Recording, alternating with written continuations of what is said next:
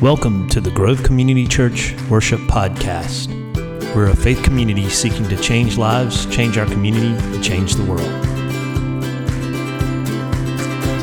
Here's this week's message. We hope you enjoy it. The hard reset. You actually prayed for it. If you've ever had to call IT, what's the first thing IT tells you to do? To restart, right? And they tell you to unplug it and to count to 20 and then to plug it back in and hit restart. A hard restart. We all would like a hard restart. And the truth is that we can laugh about 2020 or look back on it in despair, but it's not just 2020, is it? I mean, there are many times throughout our lives where it's just time to hit a hard restart, to unplug it, to plug it back in, count to 20, plug it back in, and to start afresh, to start new. Now, what's great is within the Christian calendar, we have these kind of natural seasons built in. But we also have it built into our weekly calendar, or at least you should. God wired us for hard resets.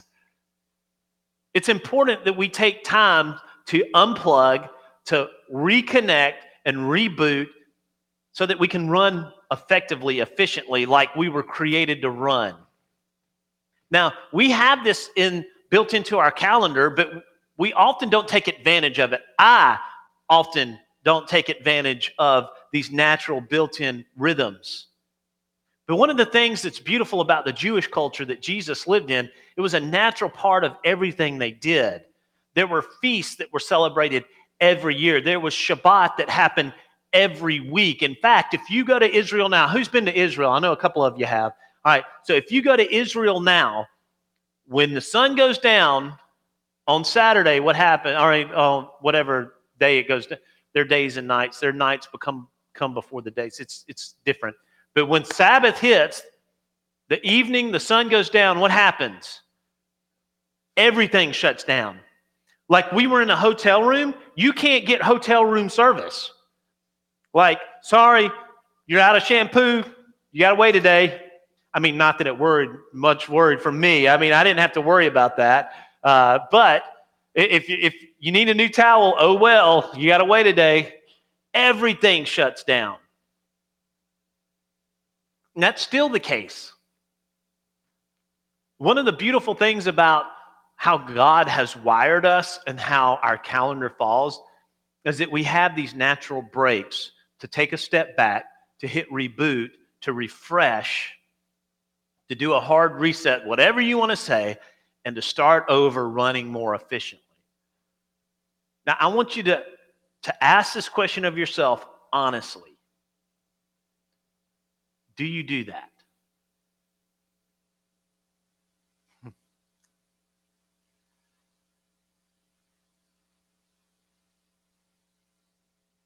One of the problems that we have with our culture, and one of the blessings in 2020, is that we don't slow down to take advantage of those relationships, that we don't, as you said, reprioritize, Mom, and get the clutter out.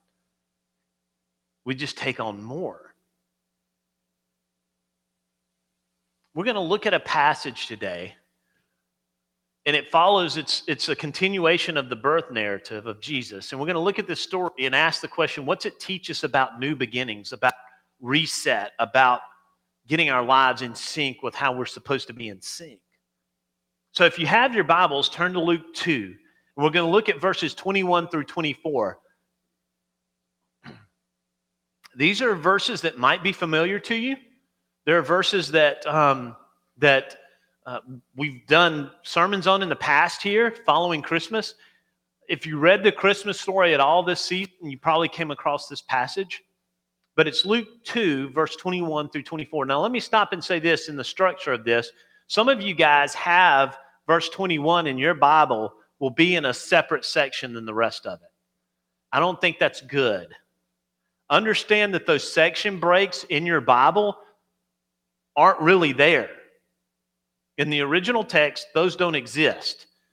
This is what people, North Americans say, hey, this is the breaking point here, so let's break it here.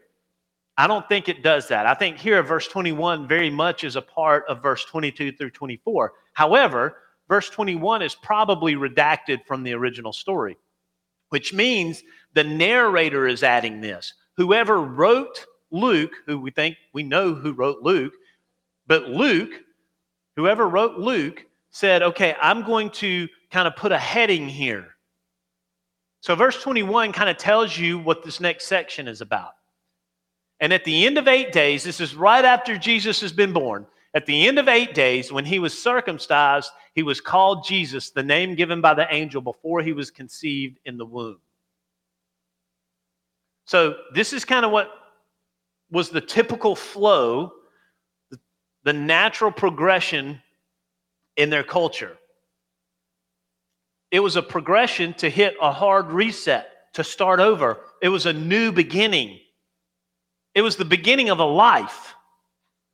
And when a boy was born, it was different for girls, but this is in Leviticus 12 if you want to go and have just some really fascinating reading. No, that's not true. Leviticus is not fascinating. However, if you are an insomniac, it might help. All right? So, at the end of 8 days, you were supposed to go and have the child circumcised, the boy.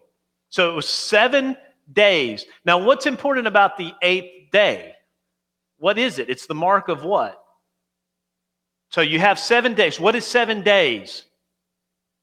A week. Good. It's a week. So, day 8 then is the beginning of a new week. Very good. All right. So this is the flow of how the Jewish calendar worked. When a child was born, there was a pause. A natural built-in pause. A time for mother and child, a time for mother, father, and child to spend with the baby. It was also a time of purification. Now, we're not going to go into the gory details of that, but it was a time of purification. And so for 7 days, there was a complete break. It was a week, and on the 8th day, a new week. And so we've left this week of birth behind, and now we're going into a new week, which is new life. This is where the life really begins. And a circumcision is we're marking this child as God's servant. This is one of God's people. And so they would go in as a dedication, they would circumcise, and the naming of the child probably happened before that, but it also happened legally on the 8th day. On the 8th day, when he legally named Jesus, then Joseph became his legal father. So there's a lot going on here. The beginning of a new week, a fresh start. The other thing that's interesting here is that they took this serious. Now, this would not have been an easy journey. Can you imagine 7 days post-birth? Women, post-birth, 7 days, you've had no hospital stay. You've had no drugs to help you with the birth. You've had total natural birth. You got that, right? 7 days later, you're journeying. How do you say that? Journeying. That just doesn't sound right, Judith Ann. She's traveled. Thanks. Yeah, they traveled. Yes, that's it. But it was like a journey, right? I mean, it was a hard journey. They didn't have a car to get into. They didn't have one of those blow-up rings that you sat on, ladies, in the car, right? None of that. It was, you're either walking or you're on the back of a donkey. Have you ever ridden the back of a donkey before? This was not just hey, let's go to the doctor, get this thing handled, and, we're going to have it all happen. I mean, this was an ordeal. So 8 days, the beginning of a new week, they go, and he's circumcised and he's named, all right? So then they journey in verse 22. And when the time came for their purification according to the law of Moses, they brought him up to Jerusalem to present him to the Lord. So the first journey was a journey within the city to either their synagogue, or they had someone that would help them with the circumcision. Right, that was part of what the rabbis did. And so that took place, or not the rabbis, I'm sorry, it was part of what the priests did. And so that takes place, and now they're taking a long journey to Jerusalem. Now, according to the law of Moses, and you can read this in Leviticus and also in Exodus, there's a part of this that falls under the law in Exodus. They traveled up to Jerusalem to present him to the Lord, but the time of purification for a son was 40 days. The time of purification for a girl was 80. So 40 days, after 40 days, so let's get the calendar right.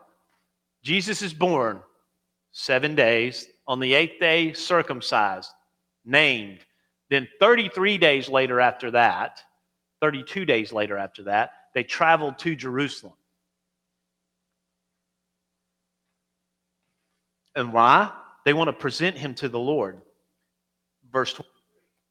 As it is written in the law of the Lord, every male who first opens the womb shall be called holy to the Lord.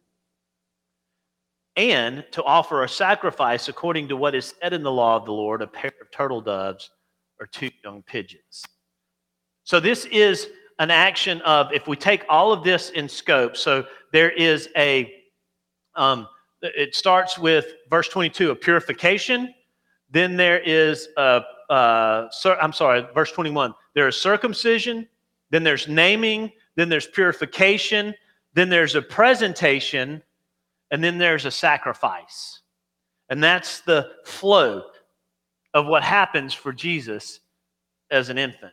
Now, a couple of things that are important to note, and we'll come back to some specific things you need to know historically. But first off, what's incredible about this is that Joseph and Mary did everything they were expected to do according to what their faith said, which tells us they were faithful adherents to their faith. They were faithful adherents to the Jewish faith. They did everything that they were supposed to do because it meant something deep to them.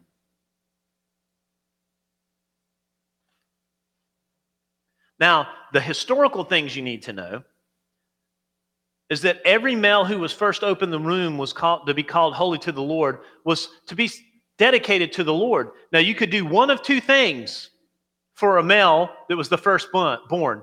You could dedicate him to the Lord and then pay to get him out of service from the temple. So you could say, okay, I'm going to dedicate my son to the Lord. I'm going to present him, but I'm also going to pay him out of service so that I'm redeeming him. I'm purchasing him from serving in the temple and the synagogue, and I'm going to let him come and be a part of my family, and he's going to be a part of what we do. He's not going to be dedicated and set aside just for temple service or for synagogue service. Or you presented them and offered them for service. And if they were offered for service, they were offered as a holy servant. And so that's what's going on here. Jesus was taken to the temple, and he was presented as a holy servant. Now, here's what's interesting about this, if you haven't connected these dots together yet. For 7 days and then another 33 days, Mary was considered what? Unclean. And if you were considered unclean in the culture, you couldn't touch or be around anything dedicated for the service of the Lord, and you couldn't touch or be around anything that was holy. Do you see the irony here? That even in this time of impurity according to the Jewish faith, she held the most holy being that ever stepped into our world. In her impurity, the Christ child was cared for and handled and loved. Now, there's a lot there that we don't have time to dive deep into, but you understand how significant that is, right? So when he shows up to the temple, which is holy now, Jesus, and I've never caught this before, there's two parts of this. The first part is he is taking over the holiness from the temple. It's mind-blowing when you think about it. So he shows up, his mom is going through this purification, they come to dedicate him, and he is the Holy One. The only holy place at that time was the temple, and the Holy of Holies was the presence of God. And then Jesus shows up, and he's offered as the holy child for service of God, and now he is taking the holiness from the temple, and it's resting on him. And we know this because all of Luke he constantly shows how Jesus is replacing the temple all throughout his book. He's showing how Jesus takes the place of the temple. God's presence is manifest in Jesus. It's not at the temple. God's sacrifice is manifested in Jesus, not at the temple. God's holiness is manifested in Christ, not at the temple. Jesus is taking the place of the temple. And so when he was dedicated holy to the Lord, he is taking the place of the temple, which is significant for a lot of reasons. Again, we don't have time to get into those. But then it goes on to say, and to offer a sacrifice according to what is said in the law of the Lord, a pair of turtle doves or 2 young pigeons. Now, you may or may not have heard that the actual sacrifice was one of two. You could either, what you were supposed to do is sacrifice one of these birds and then also a lamb. But if you couldn't afford the lamb, what did you do? You did 2 birds. And so obviously, Jesus comes from a family that doesn't have the means to afford a sacrificial lamb. Isn't that ironic? The one who would become the final lamb, the Lamb of God, his parents couldn't afford a lamb. But maybe it's a whisper that you don't need a lamb because you've already got one. But also, and I never caught this before, the offering of 2 doves or 2 young pigeons was what you had to do if you were a Nazirite set aside for the service of the Lord. And so in this one sacrifice, we see 3 things that I think are very important. The first is that Jesus comes from a very simple family who was probably on the poor spectrum. Secondly, Jesus comes and his parents offer these 2 birds, but the thing is they don't need a lamb because he is the lamb. And the third thing is that it was also the same sacrifice for someone who's being set apart for the service of the Lord. So all of this is screaming, and all the symbolism that, look, there is a new beginning. The old temple is gone, the new has come. The holiness that only resided in the temple is now in Christ. The sacrifice that you had to do at the temple is now in the Lamb of God. And he is set apart for starting a new beginning on the new day after 40 days. Wow, how significant is that? After 40 days, there is a new beginning.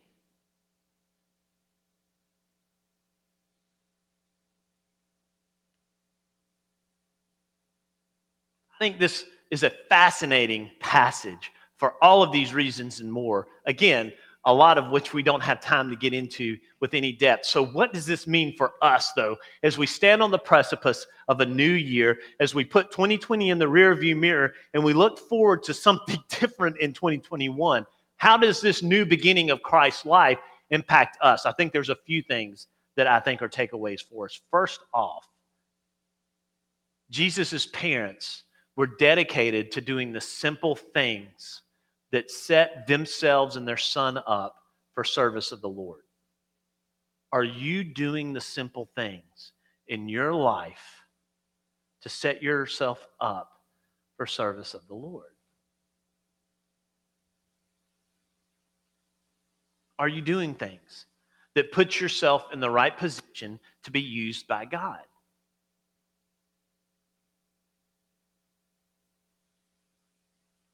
Do you see your job as an opportunity, not to make money only, but to serve God? Do you see your time as a family not only to laugh and eat and open presents, but to serve God? I think that's the first thing that we have to stop and think about. And if not, what are you going to do different in the new year to get there? What things do you need to do differently for you and your family to set yourself up for service of the Lord? Understand that there are two parts at work here. God's holiness and His power and His Holy Spirit moving, but then it's human obedience. What are you doing to set yourself up for the service of the Lord? The second thing that I think is a takeaway is, are you listening to and falling into the flow and the rhythm that God has set up for us naturally? Are you taking time to hit the hard reset? Are you taking time to live in a flow?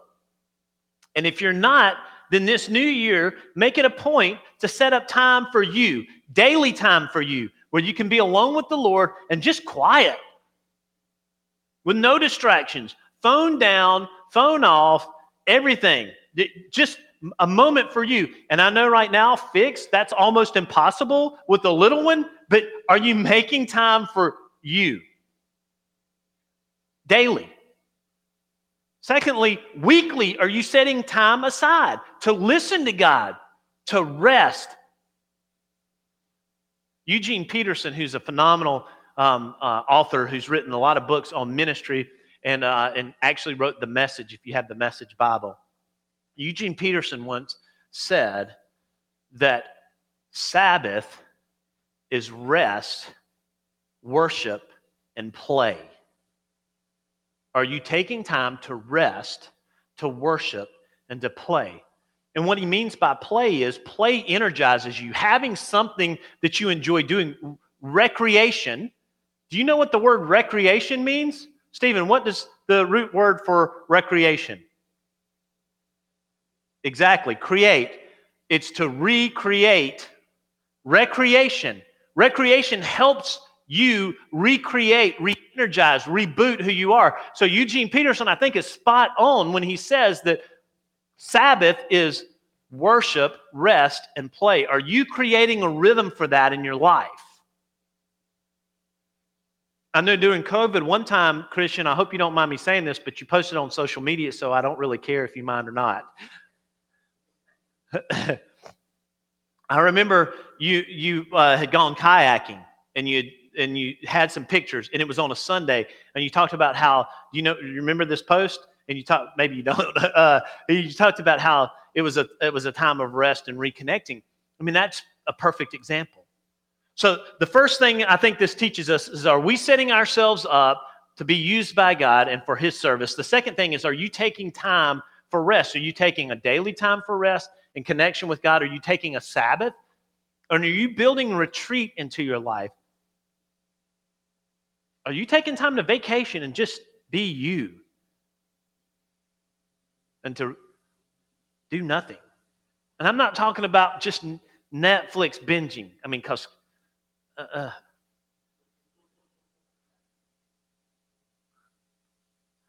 or YouTube rabbit holing, or gaming all day. That's not what I'm talking about, right? Are you creating time to retreat and to rest? A week a year, 2 weeks a year, whatever it is, are you taking that time? I think that we see from this story that they were living in the flow and the natural rhythm that God had set up for them. And then the last thing, let's go through them again. Are you setting yourself up to be used by God? Are you taking the flow and the rhythm? And are you allowing Christ to be the center of everything? In this story, Christ is at the center, even though He is not really acting and doing anything. Christ is at the center. Christ is at the center of the story, and He dedicated one for service of God. Christ is at the center of the story, And everything, every movement in the story revolves around the Christ child, every movement in the story. Are you letting him be the center of all you do? So what does that look like? And this is the challenge for you. Are you allowing Christ to be the center of your finances? Are you allowing him to be the center of your calendar? Are you allowing him to be the center of your family time? Are you allowing him to be the center of your work life? Are you allowing Jesus to be over everything? And I mean everything.